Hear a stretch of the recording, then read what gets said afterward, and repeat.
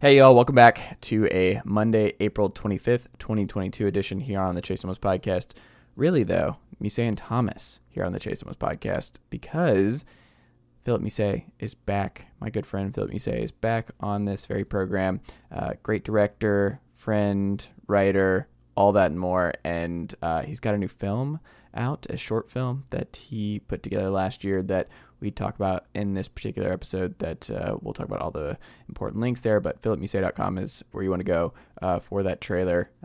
Cleveland Film Festival, it's going to be all over. It's fantastic, and highly encourage you guys to go check that out and be ready for that on the lookout as the summer approaches.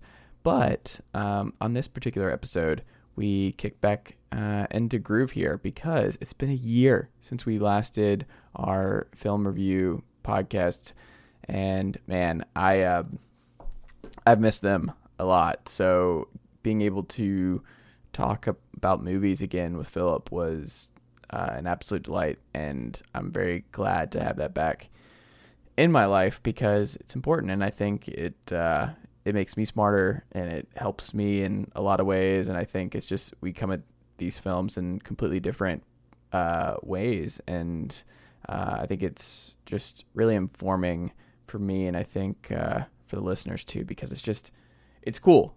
Me being a sports guy and Philip being a filmmaker, and just two different lenses there. And I very much enjoy and treasure our conversations and where they go and what we gather from the films that we watch each week. So this one, Drive My Car, a Japanese film that is quite good that you can go check out on HBO Max right now if you have not already done so.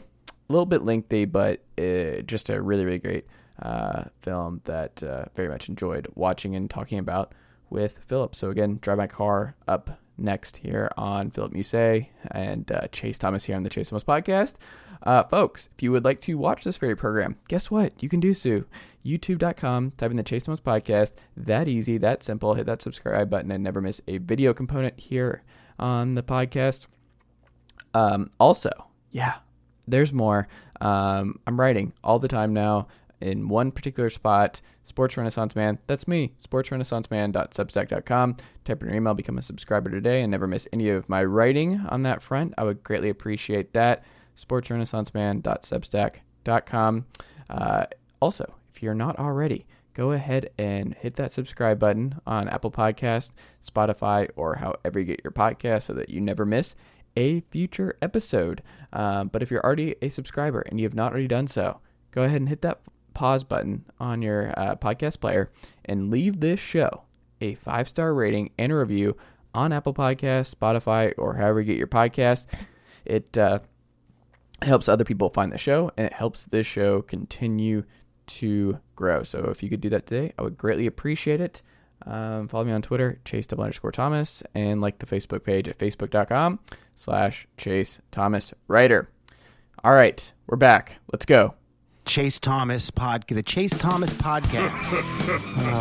My nephew needs me to record. See, I already hate it. I hate it. All right, ladies and gentlemen. Nope. What happened? Are we live? We're live. I'm not cutting any of this, by the way. All right. Well, that's great. That's great. What's you up? had me at the ladies and gentlemen. Yeah. What's up, ladies and gentlemen? And welcome back from a horrible, horrible hiatus from Musey and Thomas. It's been about a year. Apparently, Chase has blown up since then. He's just left me in the dust. I'm still in down here in Stone Mountain, Georgia. Chase is up there in Knoxville, Tennessee, doing big things like getting syndicated, essentially, getting nicknames thrown around like Sports Renaissance Man, which is 100% accurate if you ask me. I mean, it's like how many articles do you think you read a day on every like sporting event that took place? Like, I feel like you're just missing like cricket and water polo at this point. Probably. So with my Google Docs, if I had to sort through what I would say probably 40 to 45, somewhere around there. A day. Yeah. 40 to 45 a day. And that's not even including the books that I'm getting through on a daily basis. So it's like I have a whole daily like reading log and a daily like book log and daily writing log, and the articles are a lot, but it's also just that like it depends on what long form I read that day. So there is some stuff that can like throw a wrench in like how many different articles I read. So it's like if I end up going down a rabbit hole on like The Ringer or The New Yorker or something, then that might pull me from just really just going through all kinds of different 400 to 700 word articles. Like it just depends on what's happening. Let me just get this straight. Are you getting your sports news from The New Yorker? There are some really good sports columns in The New Yorker. Yeah? Yeah, there's some good stuff. But I mean, I don't like to only read sports stuff, though. Like I need to make sure that I'm getting a healthy dose of things that matter and things that I want to be not an expert at, but just something that I have a working knowledge is the way I describe it. Like I have a working knowledge in terms of things that matter. things that are going on in the world. You're just staying worldly. And by the way, I mean I love The New Yorker. I feel like it's literally like you and I are probably the co-kings of hot takes. Yeah. I feel like every New Yorker article is just one steaming hot take. It's just like like some of the most pointed and voice-filled writing that I think exists. Like so I would love to see what you're pulling from The New Yorker that you're resonating with on the daily. I mean Meyer's always pretty pointed with, and I've read a couple of her books. I think Dark Money's right there. She's pretty good. I don't know. It's interesting because I like reading styles where it's like I can't write like that even if I wanted to. Like there's no part of me that is capable of writing anything like that, and I like reading people who I'm not worried of like, oh, we write alike, or there's a lot of similarities between the two of us, because I think it's more exciting to read people that it's amazing to see how their brain works and how they formulate and structure their stuff, and it's interesting because I like reading writing that like I said just kind of varies from my own, and I can jot stuff down and I'm like, oh, this is fascinating, and I don't know, like it's fun. I like. What do you read? Well, I read a lot of really sad books on like late stage capitalism. Yeah. What's the latest one? So I am making my way through. I really don't want to talk about this. I'm making my way through a book right now called Capitalist Realism. Yeah. And it's extremely dark. Yeah. I don't know why I'm drawn to these types of books because your personality doesn't match it. And I tell people, and I told Samantha, I'm like, he's a bleak person in a lot of ways. And I think that's why Philip and I share a lot in common, where it's like, I think my bleakness is probably more out there and more like people would not be surprised to hear that like we have kind of a cynical or pessimistic view on where things are going. But like you're just a happy, like your outwardly demeanor would not it wouldn't suggest that I spend my free time reading books about the way the world is going to end or the way that society is going to disintegrate.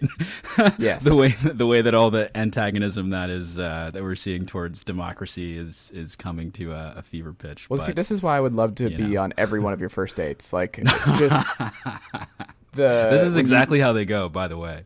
Yeah, where you get to the meat of the conversation when you get past the basic stuff, and then they're like, wait, what? Hold on, where are we going with this? And you're like 17 minutes in, and I'm just like, this is what I need. It would be a great reality show, Philip. The hilarious thing is I read so much nonfiction that if I'm like having to either catch up on fiction or I haven't read a nonfiction book in a while, if anyone asks me what book I'm reading, like what novel I'm reading, my gut reaction will probably be Lord of the Flies. Because I'm either at some or Brave New World. I'm always at some stage of like rereading passages from Brave New World or The Stranger. Like I don't know. I need to get better. Mr. Albert Camus. Yeah, there's a guy who had on my shelf too. Cheery outlook on life. It's a good book though. It's a great book. great. It's a great book. Vonnegut's probably the more, like, I go back to a lot of Vonnegut stuff, where his writing is playful, but it's also very bleak and about where things are at. It is kind of funny, and this was decades and decades ago that we're reading, and it's like, oh man, but we're still here, right, Philip? Yeah. We're still here. And look, a lot like one of the central pieces of literature of the film that we're going to read. This is a good segue. Many artists tend to write about very bleak things, and not least of which is this film and Haruki Murakami, who is one of the most beloved Japanese authors alive today. I actually read his book, What We Talk About When We Talk About Running, a few years ago, and absolutely loved it. It's essentially like a memoir that is not a memoir. I think he was very deliberate about, classifying it as not a memoir, even though it does have a lot of memoir characteristics. But anyway, let's talk about film. I don't know. We should I have was like kind a of little all jingle. in on your book selection choices. I was kind of all in on that. And I also love that's that good we're back, first video pod the two of us have ever done, and we've got true. the Atlanta stuff like all ready to go. So if people forget that we're both from Stone Mountain, Georgia, they will not forget based on our wardrobe and merchandise choices. Oh, are we on? Is this podcast being posted? Look at him, folks. He didn't even know that there's the YouTube channel now and everything. I would have and cleaned it's been a up year. all of the stuff on my couch behind me, but look, this is in medias res as it gets. Yeah, Like I think it's fine. you're seeing me on a Sunday afternoon. I'm Right. about to get off of this podcast and start doing work. So that's always What is fun. work as opposed to not work? Work. What is Work. Is work the one the bill paying work or the not work? Which one? I love this. I just wanted to say work multiple times. You love driving that screwdriver right through my carotid artery every chance you get, huh? We're not going to talk about my work. I'm for anyone who wants to know, I'm basically a spy. Yeah. What about your It's work? Oh, work is fun. That's Okay. the fun word. It's like when you square something. If you square a negative number, you get a positive number. But if you cube a negative number, it's still a negative number. Mm-hmm. My work is like a negative number squared, and Right. so it's still negative. Mm-hmm. But I kind of view it as a positive because it's for various reasons. I'm a spy. Okay. Don't worry. Do your parents read anything that you're reading? Do you give them books? Do you hand them over and you would love this? No. No, not at all. I don't even think I legitimately think that I'm the only person who reads the books that I read. I don't know. One of my favorite books is Brave New World Revisited, which is where Aldous Huxley, and I think this is the 60s, he basically wrote an explanation of how everything he portended in Brave New World was basically becoming a reality. And there's this one chapter where he talks about how there's the consumer super brain, and brands like Colgate are starting to bring younger consumers into their sort of domain at an earlier and earlier age. And so I think this was around the time they started, brands started to come up with jingles. Like Stanley Steamer makes carpet cleaner, that sort of thing. Jingles were expressly developed for the purpose, or this is what he alleges in the book, were expressly developed in order to essentially create these earworms in younger consumers, so that when you see a Colgate ad on TV, you associate that sort of sonic cue with an immediate need to go out and buy, Colgate toothpaste, or when you're in the store and you see a tube of Colgate, you associate it with the jingle, and that becomes the impulse to buy that thing, and it's a really fascinating book, but yeah, I could talk about this all day. There you go. You know what's funny? So you want to talk about this all day, but do you like talking about this kind of stuff with other people is my question. Because I feel like this is one of your favorite things to explore and one of your favorite things to read about and spend a lot of time thinking about. But do you actually enjoy talk? If we were at a dinner party, Philip, and I was like, all right, this is my friend Philip. He loves reading about late stage capitalism. And Philip, here you go. And how democracies fail. Right. Yeah. Would you be comfortable? Is that like the worst thing someone can say? Like when you walk into a room of like, this is what Philip is, his background is. This is his favorite thing. And here you go. Because for me, like when the worst thing that can happen to me is like, oh, what do you do? And it's like, oh, if someone introduces me as like, oh, he reads a bunch of sports all day and he covers a bunch of sports. And it's like, oh, no. That's the worst thing you can introduce me as, because then. Yeah, I know. You've told me. Yeah, it's terrible. So I'm curious if that would be the same. Is it the same reflex where you're like, oh, this is not going to work for me? Are you asking me, do I want to be known as that pessimistic guy who reads all those sad books? It's not even not known for it, but do you want to have those conversations with like acquaintances? Like, is that something that you have any interest in having? Oh yeah, man. I have like no filter when it comes to sharing my thoughts on things that I think are really interesting, even if they're like, a bit of like out of left field, or I don't really know the best way to describe it, even though if they're non sequitur or not applicable to the situation. Like if within 5 minutes of meeting someone, I'm like, oh, this would be a good person to talk about, I don't know, like something that I'm reading in a book that I found really fascinating, then yeah, of course I'll bring it up. But I don't know. You'll have to ask the next acquaintance that I make what I'm like as a dinner party guest. Okay, I really don't know. That works for me. I would be glad to do that. I would do like a whole spinoff of the pod. I think we have our spinoff ready to go. Philip, I wanted to go down that separate rabbit hole to see if you could actually segue seamlessly back into what you were trying to segue into originally. Can you do it? Yeah, well, were you just intentionally trying to derail me, or was just like an intentional sort of car crash that you were looking at sort of causing? Because right, there are a lot of similarities, I think, between the trail that this conversation has taken and the winding road that that the protagonist of the film that we're discussing today has taken, and it deals a lot with exploring our past and who we are inside and how the world views us, right? I don't know. Do you want to talk about this film, or do you not want to? This is going to be a happy film. Drive My Car. It was interesting. It was very soothing. Like, this was a very soothing movie where it's Philip Musey in a nutshell, where it's like talking to Philip is soothing, but what he's saying, it's like one of those things. What are you about to say? Let me let me just for the record say that I don't want to be compared to the subject matter of this film. I don't want my essence as a human being to be described as grim or devastating or melancholy, which by the way were elements that made this film incredible. But for those of you who haven't seen Drive My Car or heard of it, I was mentioning before, Drive My Car is a film adapted from a story by Haruki Murakami, who's a Japanese artist.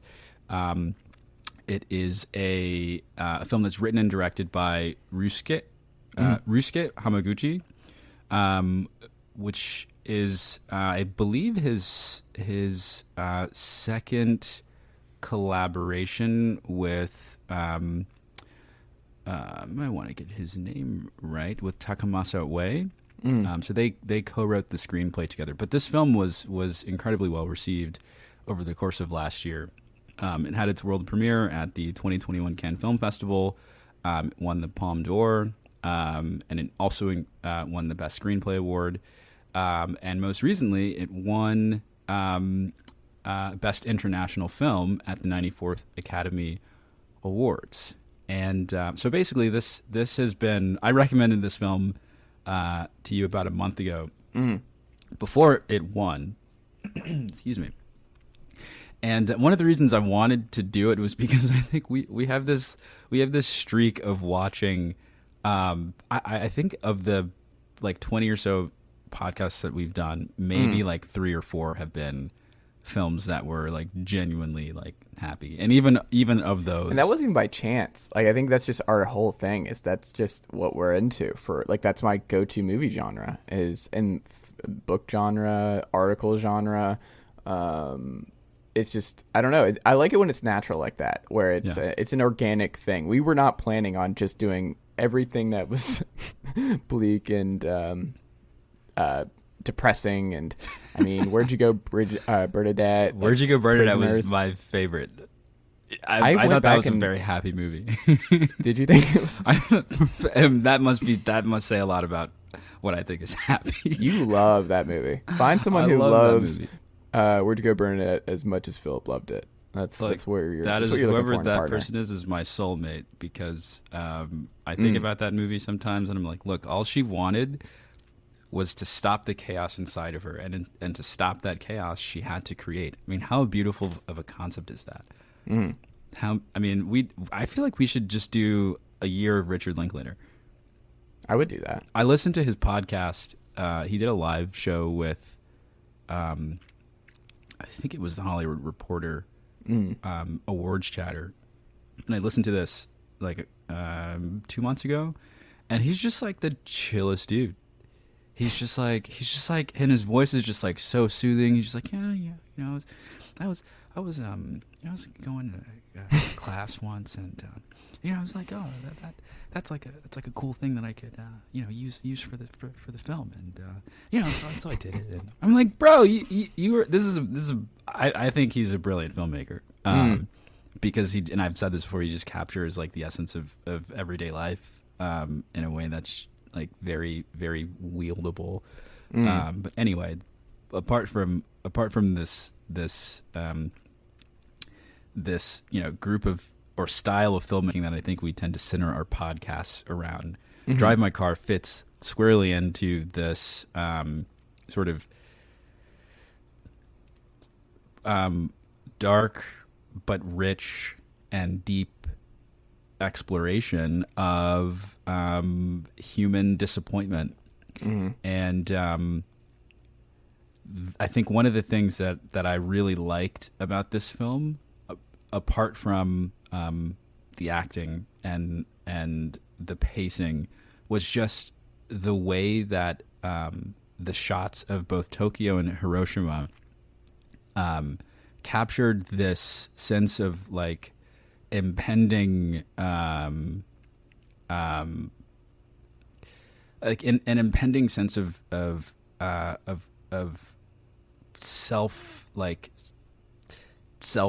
self-examination that was never quite going to be realized. Like I think by showing us Tokyo, showing us like these really like cloudy days, this like haze just kind of that hung over each of these cities, and we're driving through streets. It's like both of these cities are very quite industrious.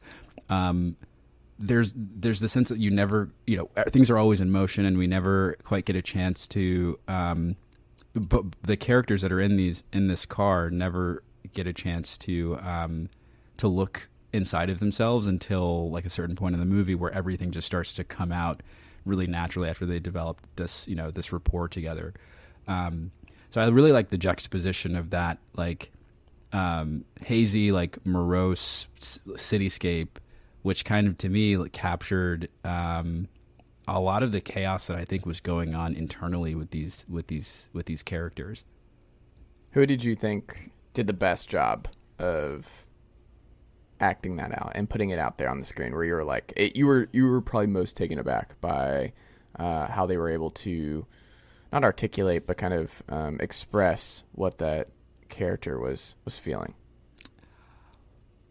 I think that's a good question, because I think this is probably emblematic of a lot of the Japanese films that I've watched. One of my favorite directors is Hirokazu Koreeda, and a lot of his films are characterized by actors who don't really emote all that much. And so that theme of these characters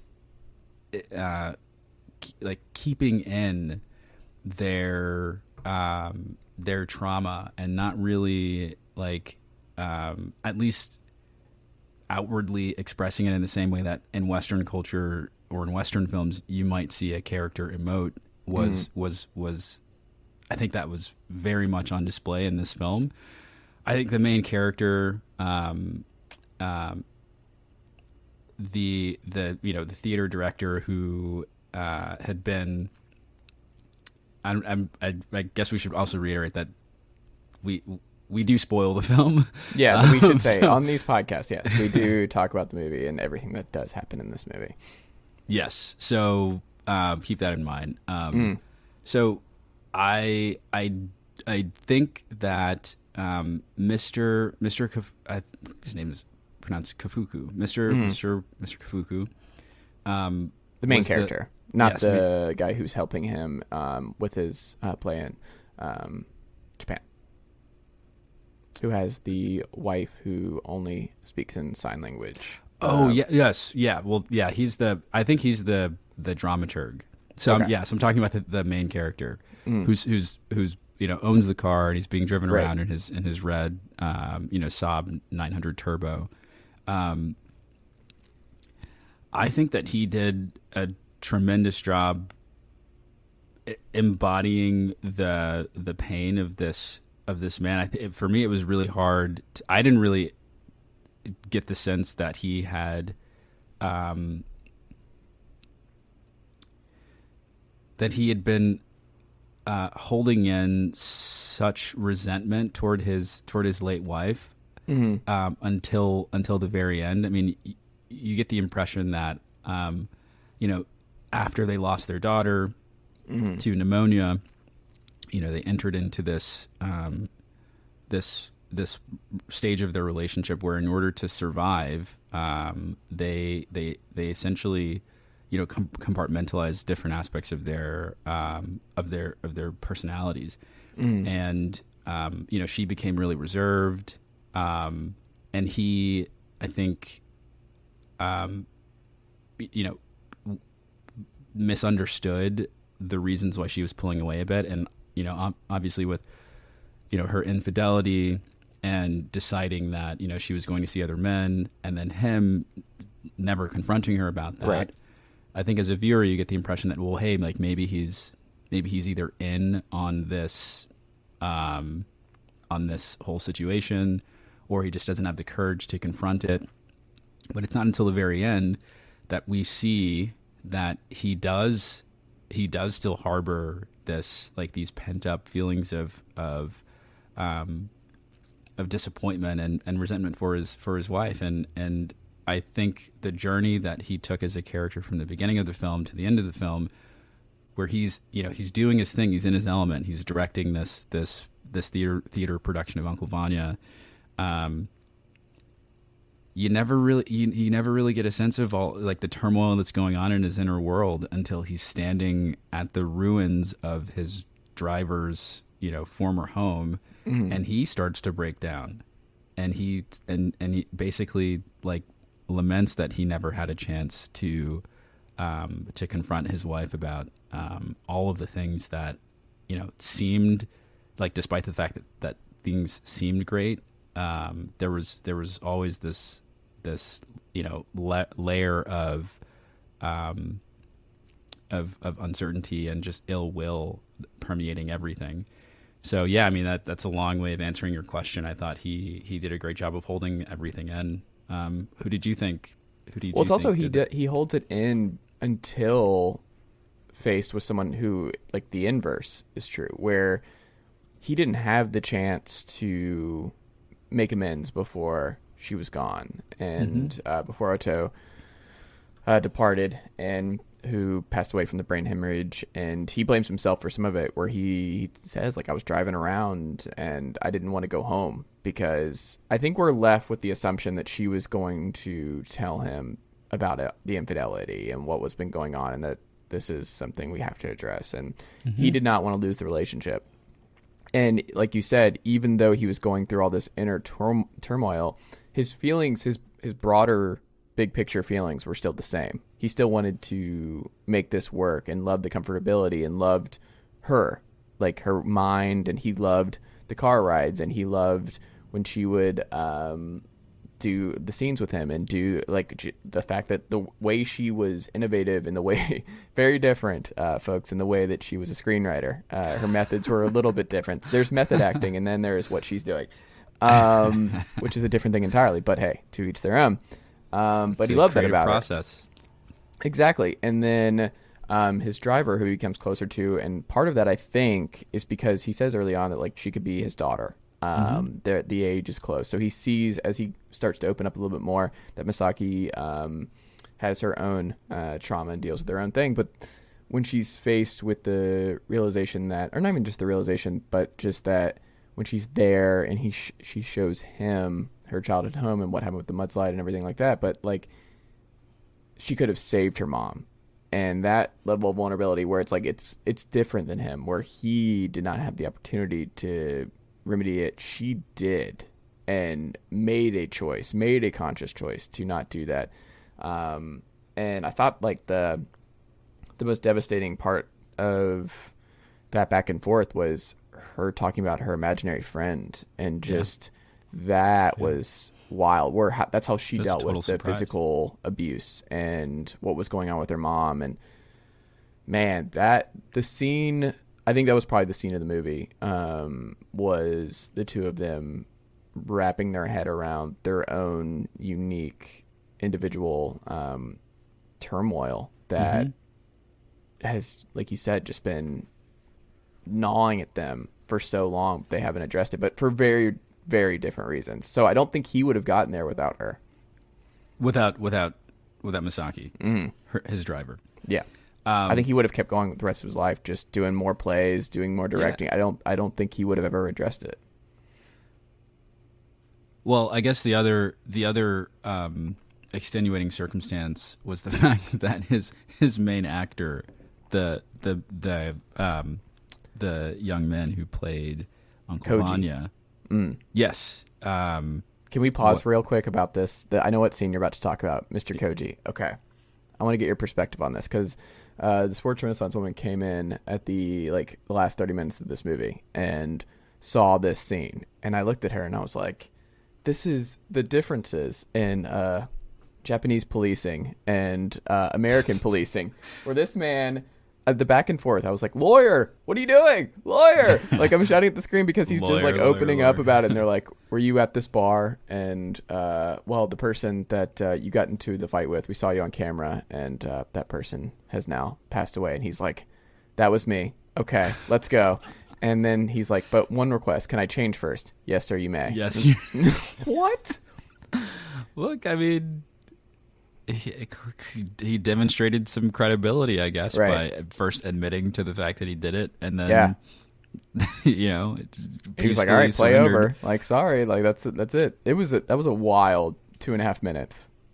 Yes. But it was also brewing, where this movie being almost 3 hours. That's another thing about this movie, is that it cannot be. This movie could not have been done in an hour and a half. This movie could not have been done well in that way, because you had to experience and sit with a lot of these characters for a long period of time. You had to see them interact with each other for a long period of time. Yeah. You had to really get a sense of who they all were, and like just even the dinner party, and those two, just they were so uncomfortable. You could just tell they were still just so awkward, and being around a happy couple and a happy home made them a little bit uncomfortable, and they were trying to get through that. And I don't know, I thought Koji was like the outlier, where he, like, the movie is about addressing this turmoil, and Koji was like, he was faced with it, but he had this understanding, I think, more so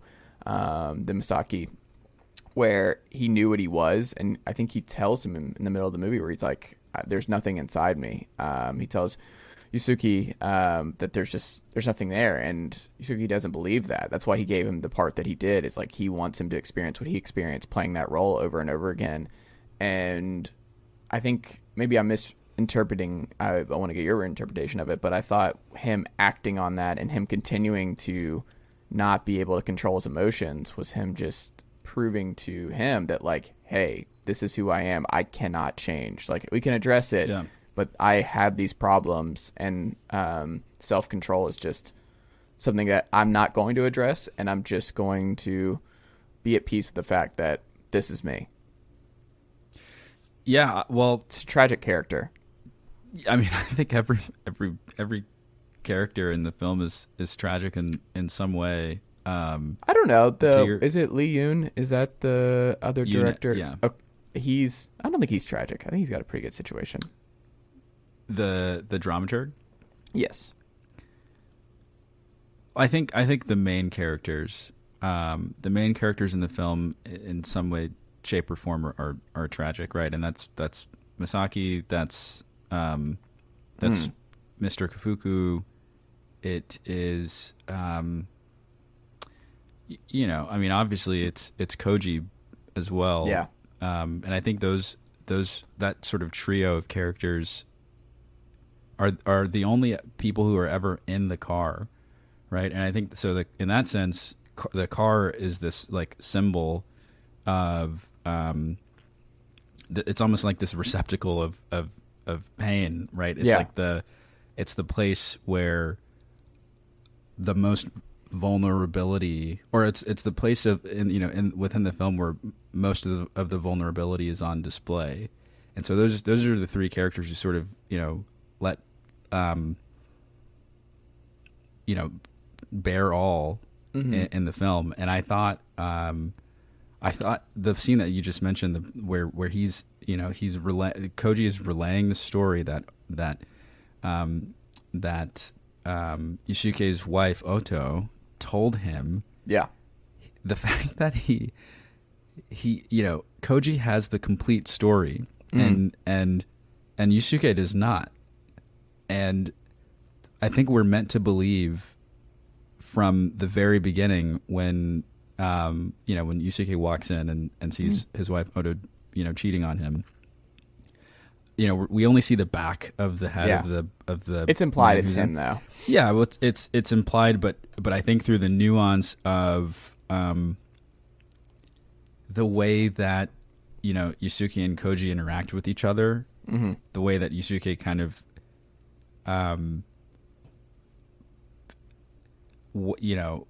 looks after Koji, and welcomes him with open arms and gives him the leading role in the play. At least, what was on my mind the whole time is Yusuke trying to sabotage Koji? Like, is he trying to exact revenge by putting him in a position where he's just like not he doesn't have enough life experience to play the character, and he's he's essentially setting him up for failure. And there's the scene where Koji tells Yusuke the rest of the story, and he's looking at the camera. I mean, it's a POV. It's Yusuke's POV shot. I thought that scene was so tense. It was so tense because I was just waiting for him to say something that intimated that he was the guy who cheated on him, right? And I think we are meant to believe that that Koji is this sort of sick, manipulative person who has a really nice sort of affect and smile and is very outwardly respectful, but he probably gets off on coming back to like the scene of the crime almost, like coming back and reacquainting yourself with the former husband of the woman that you possibly could have been sleeping with, and trying to develop this sort of strange friendship with him as a way of reconnecting with her lost memory. And I just think that there's a lot of complicated there's an extremely complicated dynamic. Do you think that's conscious though that he's doing it? I don't know if we're supposed to believe he's that smart of a character. Maybe that's something that I was thinking where I'm like, I don't know. It's like one of those self-destructive pasts or really toxic personality traits that I don't even know if that person knows that is their toxic trait and what they're doing. Well, I think he admitted on more than one occasion that he had a problem too. Right. But not what I'm Yusuke's saying is like character. seeking out the husband and really developing like what you're talking about with the rapport and really driving the knife in a little bit on that accord. I don't know. Well, I think it's one of the many things that can be left up to interpretation based on the acting of these characters, based on the fact that we don't really see Yusuke emote until the very end where he breaks down. And I think that's just probably it's a testament to the directing, and the I guess what I imagine would be the request of these actors to pen up a lot of the emotions that I think they would have had to be conscious of in order to put themselves in the shoes of these characters, like to feel something without showing that you're feeling it, and to feel something without knowing that, or to feel something while not giving away the difficulty of dealing with the weight that these characters are carrying around. I think that's a really difficult thing to do as an actor. So, the long story short, I feel like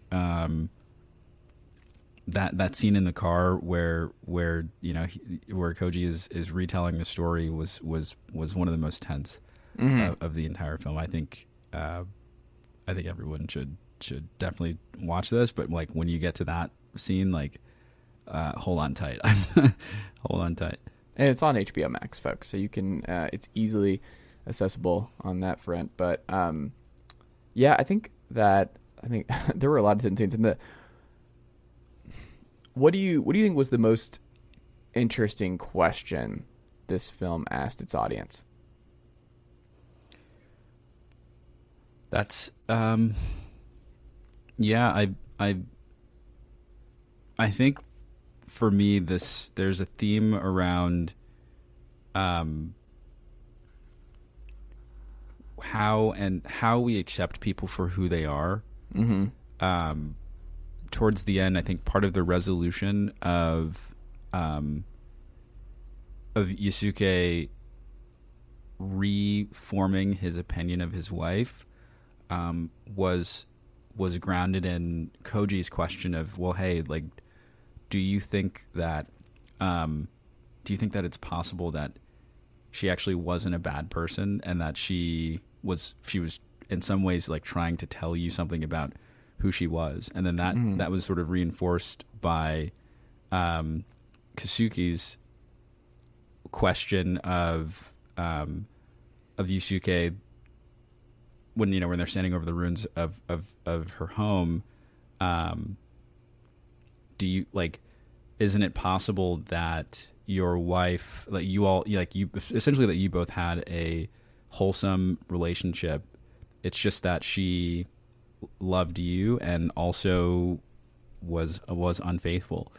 And I think I think that raises the question of when people show you who they are and that image conflicts with who you'd like them to be, what is our role as a participant in that relationship? And it doesn't have to be like a romantic relationship. I think it can just be like it could be a platonic relationship. But when someone's actual behavior contradicts the ideal of who you have of them in your mind, is your role to like stand there and see them, even though you'll never be able to see fully into like the darkest parts of them? Or is it, like was said in the film, is it a better use of our time to simply look at ourselves, like to look really deeply inside of ourselves, and try to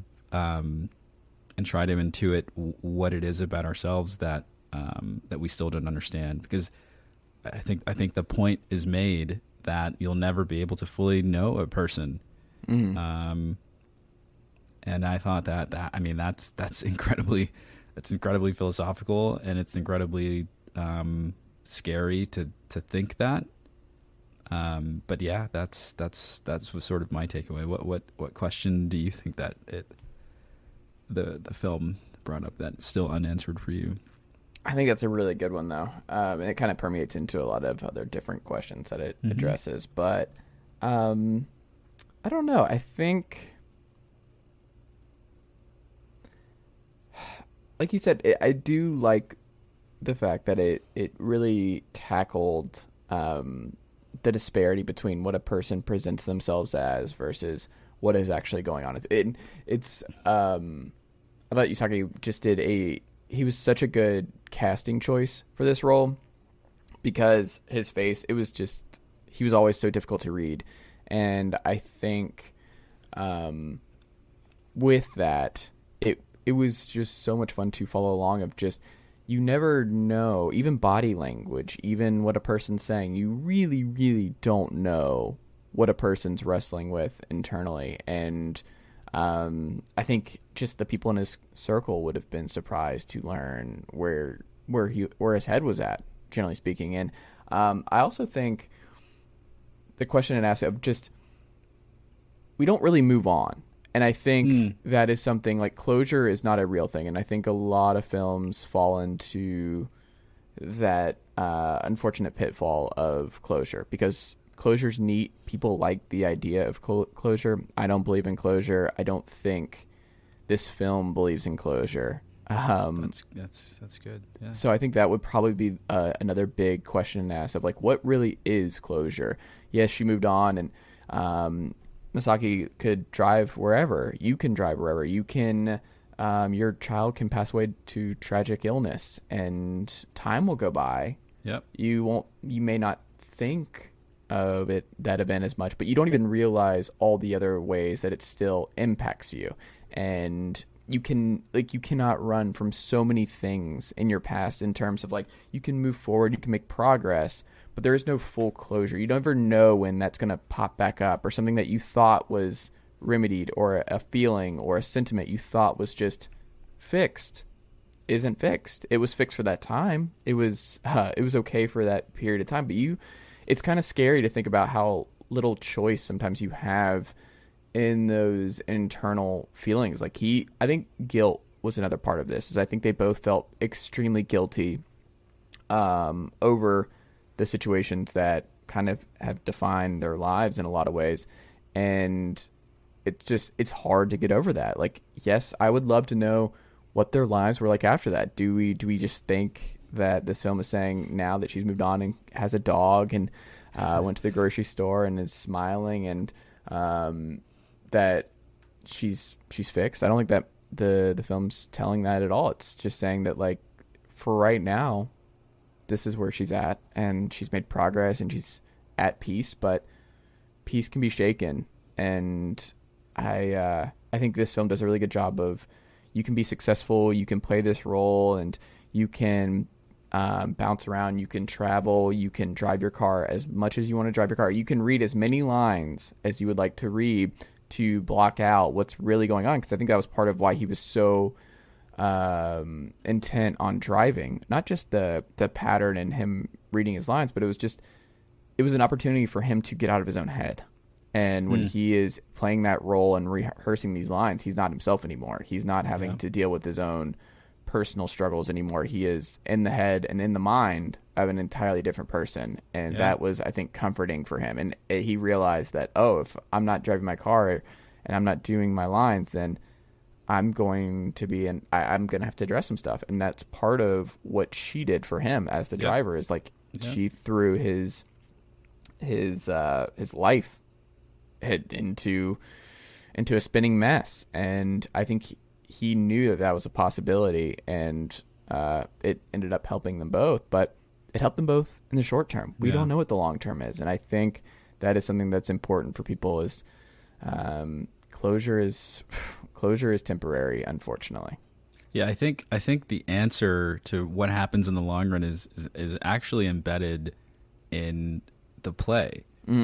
I think the very end, where Lee Yune's character is, who is she speaks, she uses Korean Sign Language, and I thought that I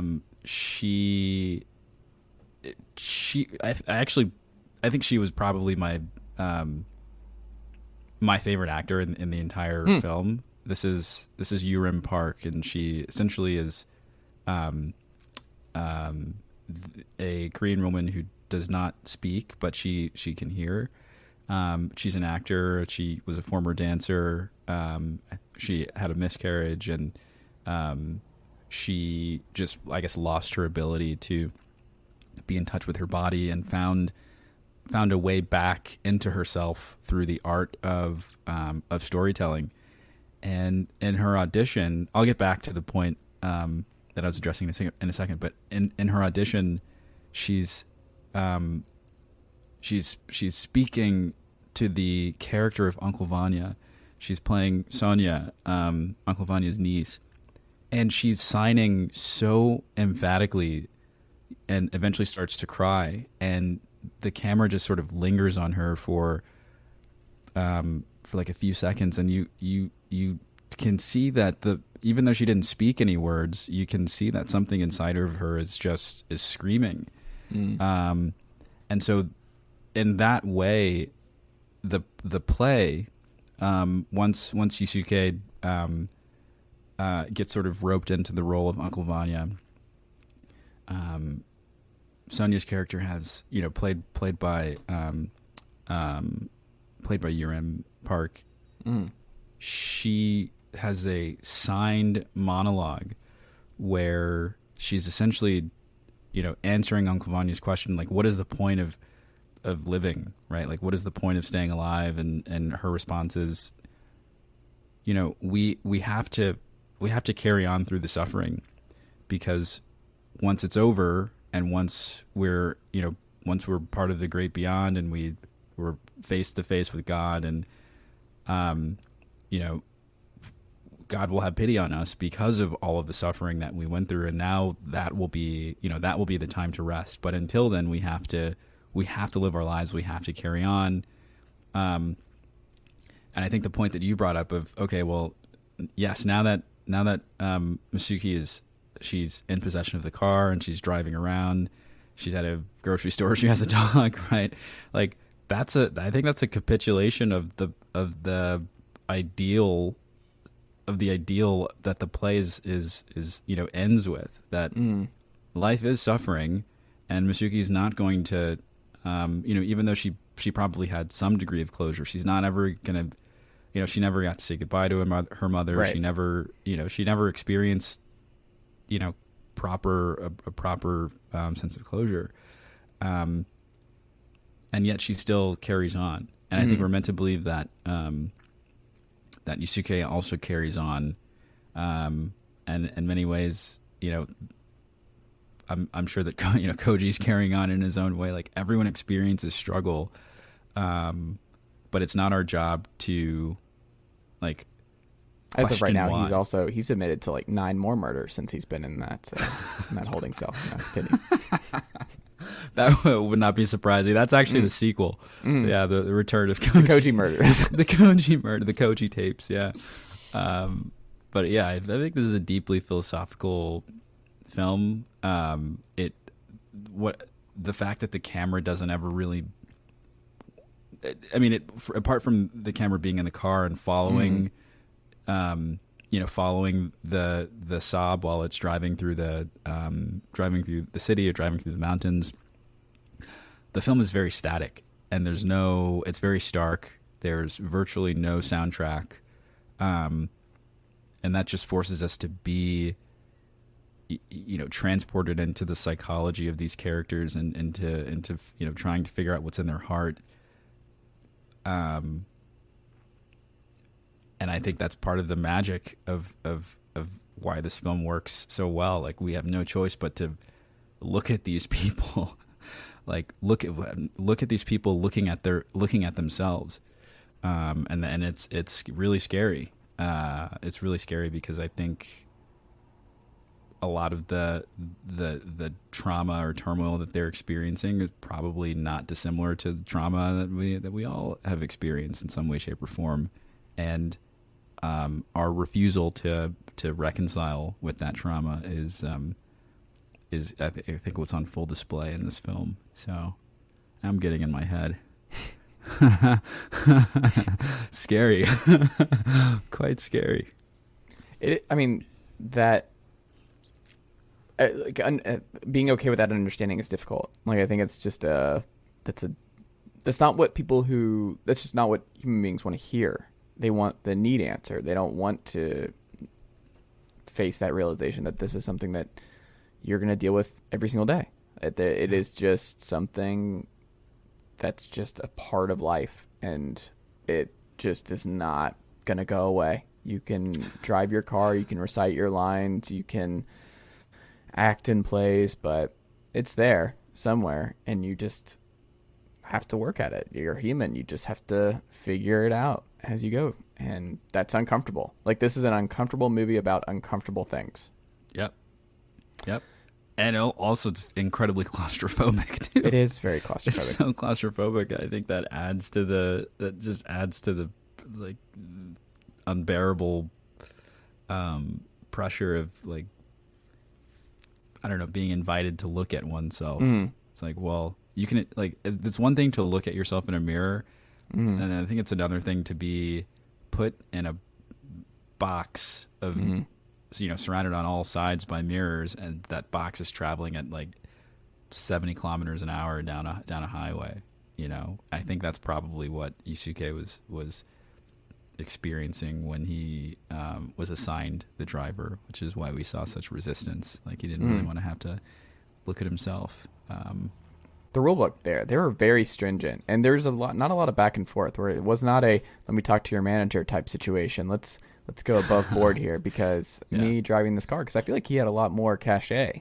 It's like, what are you going to do? Cancel all of this? You've invested a lot in me coming here and putting on this production. And the rationale, wasn't it just that someone had hit somebody while driving, and that was and they were like, after that, never again. Yeah, that makes a ton of sense to me. What if the driver does the same thing a couple years later? Do you get you get a driver for the driver? That's you get two drivers. You have two drivers in the front seat, and the person in the passenger seat's the one who committed the manslaughter, and they point to the new driver of, like, here's what you want to avoid as you're driving. Yeah. Driver inception. I'm here for it. It's so meta. Did any of this even happen? I mean, did the movie even happen? I think so. It was. I had not thought about the fact that there was no sound for a lot of it until you said something, where I had not even realized just how quiet and how limited it was in that regard, because it was a 3-hour movie, and it was just I don't know. I for whatever reason had not thought about that, of just how quiet the movie really was, which I think was by design. Oh yeah. When they drove off, when they visited Masuki's hometown, home village, and they pulled off. I think they were like pulled off the side of the road and to buy flowers, and the sound just went silent. It was. I mean, it was ethereal. It's just like, here you're driving through this, winterscape of just silence and desolation, and I don't know. It was just very eerie. I ultimately really liked it. I really liked this film. Same. It was good. And it only made sense that when we come back and get back into our rhythm and shake the cobwebs off, that we do a 3-hour foreign film from Philip Musey. But do you know what this means, Philip? Is it's my turn this it's upcoming your turn. Week. What do you got? I think we do Fresh, because I really need you to watch Fresh. Oh, you want to do Fresh? I didn't. Okay, all right. I'm down. I'm down for that. I just need to know, and I think the Sports Renaissance woman needs to know, what your perspective on this movie is, because it's a wild ride. Look, I'm all for wild rides. Before we go, though, Philip, I think something else that happened in the year in between that we're calling this the in between years. from Musey and Thomas was that you were busy and created your own. What do we want to call this? What's the actual term? Short film. Short film. Okay.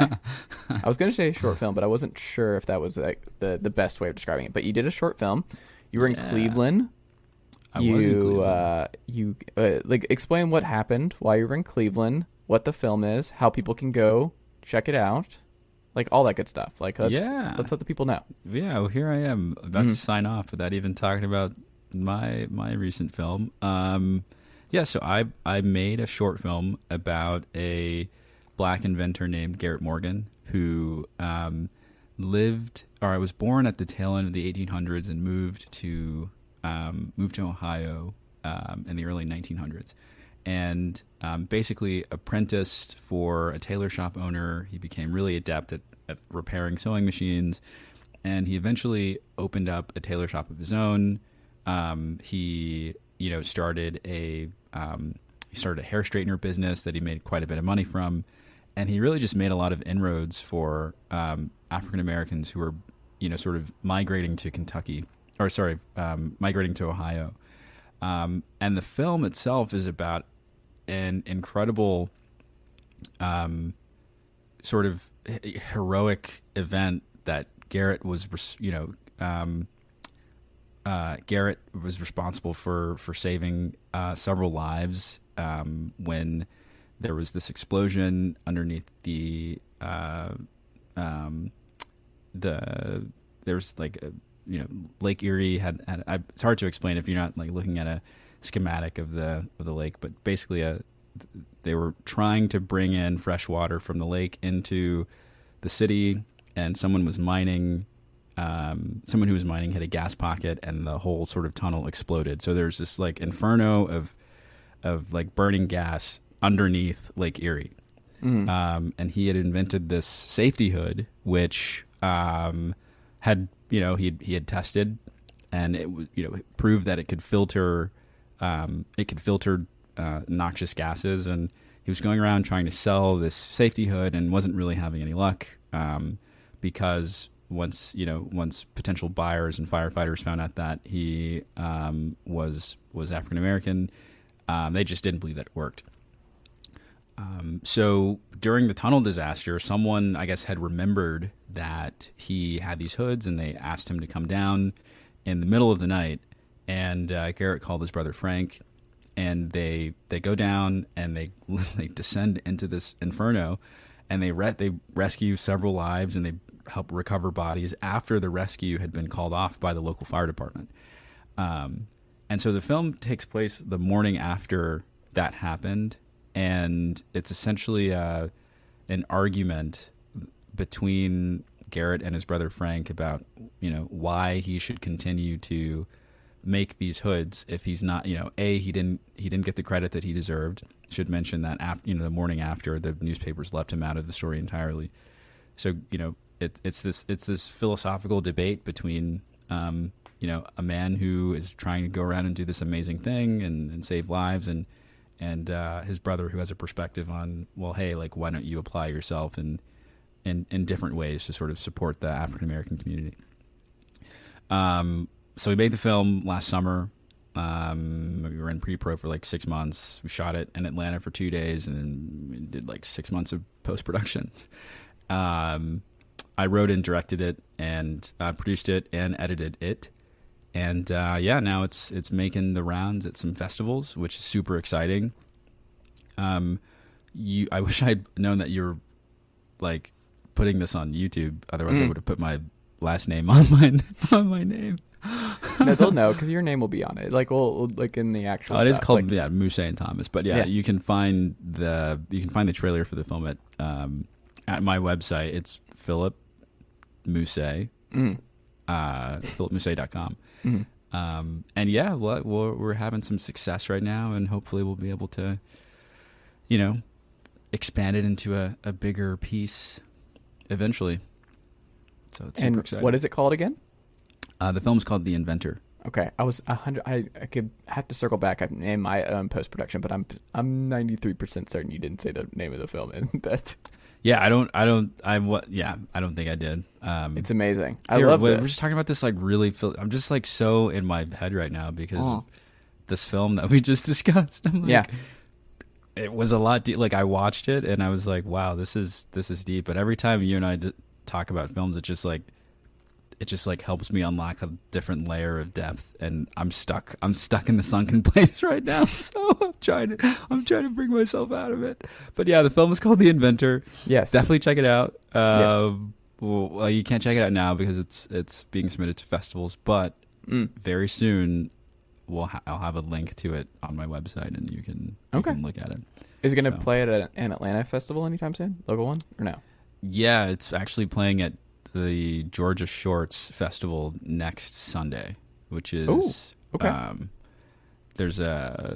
playing at Pond City Market. Okay. Forget What the time? name of the theater. I literally don't have any details. I think they're like coming out with the schedule this week. I'm like so in the dark on this, but I wish I knew the information to that question.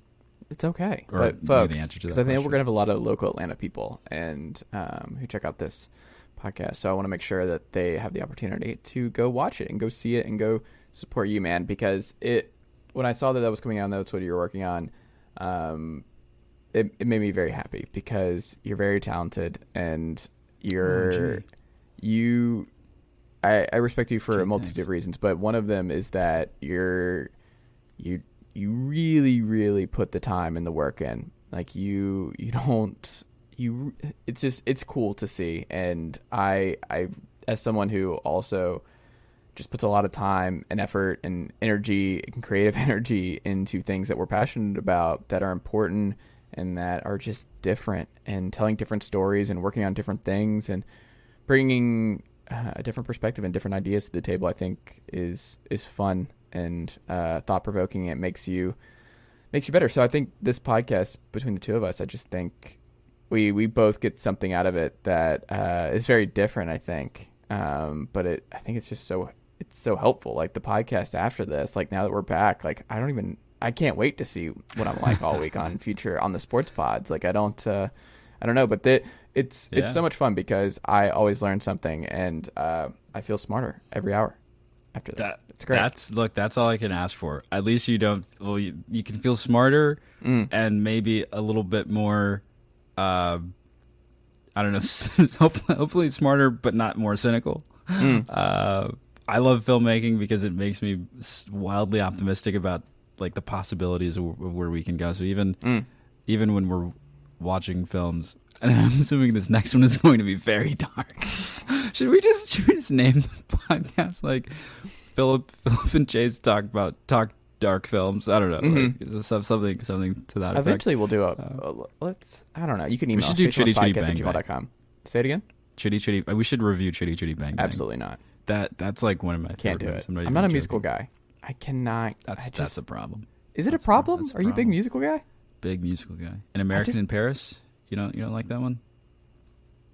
Okay, obviously you don't like Chitty Chitty Bang Bang. No. We could do. I listen to jazz, and like I don't like a lot of words to my music. Like I listen to a lot of stuff. Like I listen to a lot of musical soundtracks or TV and movie soundtracks, and like the John Williams of the world and the Doyles, and I don't know. I really, really like that. I work throughout the day with soundtracks that don't have words, and then I listen to a lot of jazz while I'm reading and doing other stuff and writing. So I don't know. I don't like a lot of music with words. So musicals don't really work for me because it's a lot of words and they're singing and dancing, and just the energy level is not consistent with where I'm at on a daily basis, generally speaking. All right, well, we'll move you away from that position as over time. I'll ease you. Is that a goal? To Why do you need to do this to me? I think we've 31, talked about this man. before. I'm 31 now. I'm set in my ways. Musicals are going to be a tough sell for me. Like I'm going to do my best to bring you over to the side of fun and just the human spirit is a musical. You look inside. All right, we need to stop now. I know. I don't know. I didn't know where that was going. That was terrifying. Philip Musey, we can find you on Twitter at Philip. Is it just Philip Musey? Yeah, it's just Philip Musey. Yeah, there you go. PhilipMusey.com. I should start using Twitter Well, your Twitter is locked, which is great. Yeah, it's locked. Look, I'm the worst public facing figure ever.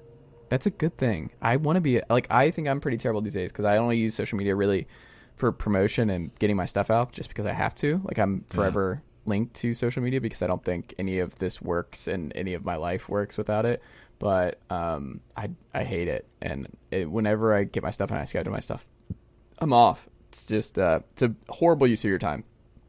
Horrible use. Yeah.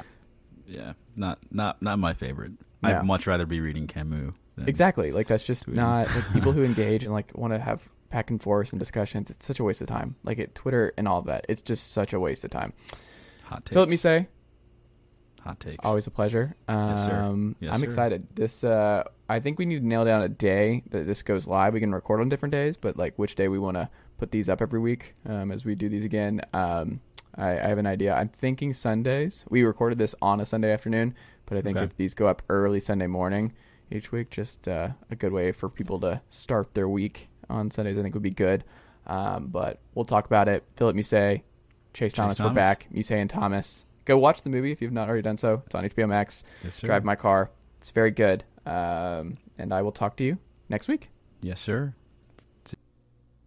All right, that'll do it for this edition of Musey and Thomas here on the Chase Thomas Podcast. Thank you again for tuning in to this edition of the special format here on the Chase Thomas Podcast. So this will be on this feed on Monday mornings going forward. So look out for that every Monday morning here on the Chase Thomas Podcast. Musey and Thomas will be here. All of our new movie reviews, that sort of thing, will come on this very feed. And make sure you follow Philip at Philip Musey. And please go check out philipmusey.com and all of his great work and his short film. And let us know what you think. Email us at chasethomaspodcast@gmail.com. So very excited to have Philip back, and I hope you guys enjoyed this very podcast. And if you did and you have not already done so, please make sure that you leave this show a 5-star rating and a review on Apple Podcasts, Spotify, or however you get your podcasts. Don't forget, folks, new program coming out tomorrow, and the day after that, and the day after that. Always new content for you guys on a multitude of levels. So excited to bring that to the forefront and to continue adding all kinds of great stuff for you guys this week. So thank you, as always, for checking out this edition of the podcast and the show. And if you're not already, please make sure that you go subscribe to us on YouTube, youtube.com, the Chase Thomas Podcast. That easy, that simple. Please go read my writing and all my sports writing, movie writing, TV writing, all that good stuff. sportsrenaissanceman.substack.com, personal essays, all that and more. sportsrenaissanceman.substack.com. Type in your email and go ahead and hit that subscribe button there. But yeah, a lot of different links, a lot of different ways to access my content and all that good stuff. But go ahead and do that today. I would greatly appreciate it. And yeah, I'll talk to you guys tomorrow. Uncle Derek, how'd I do?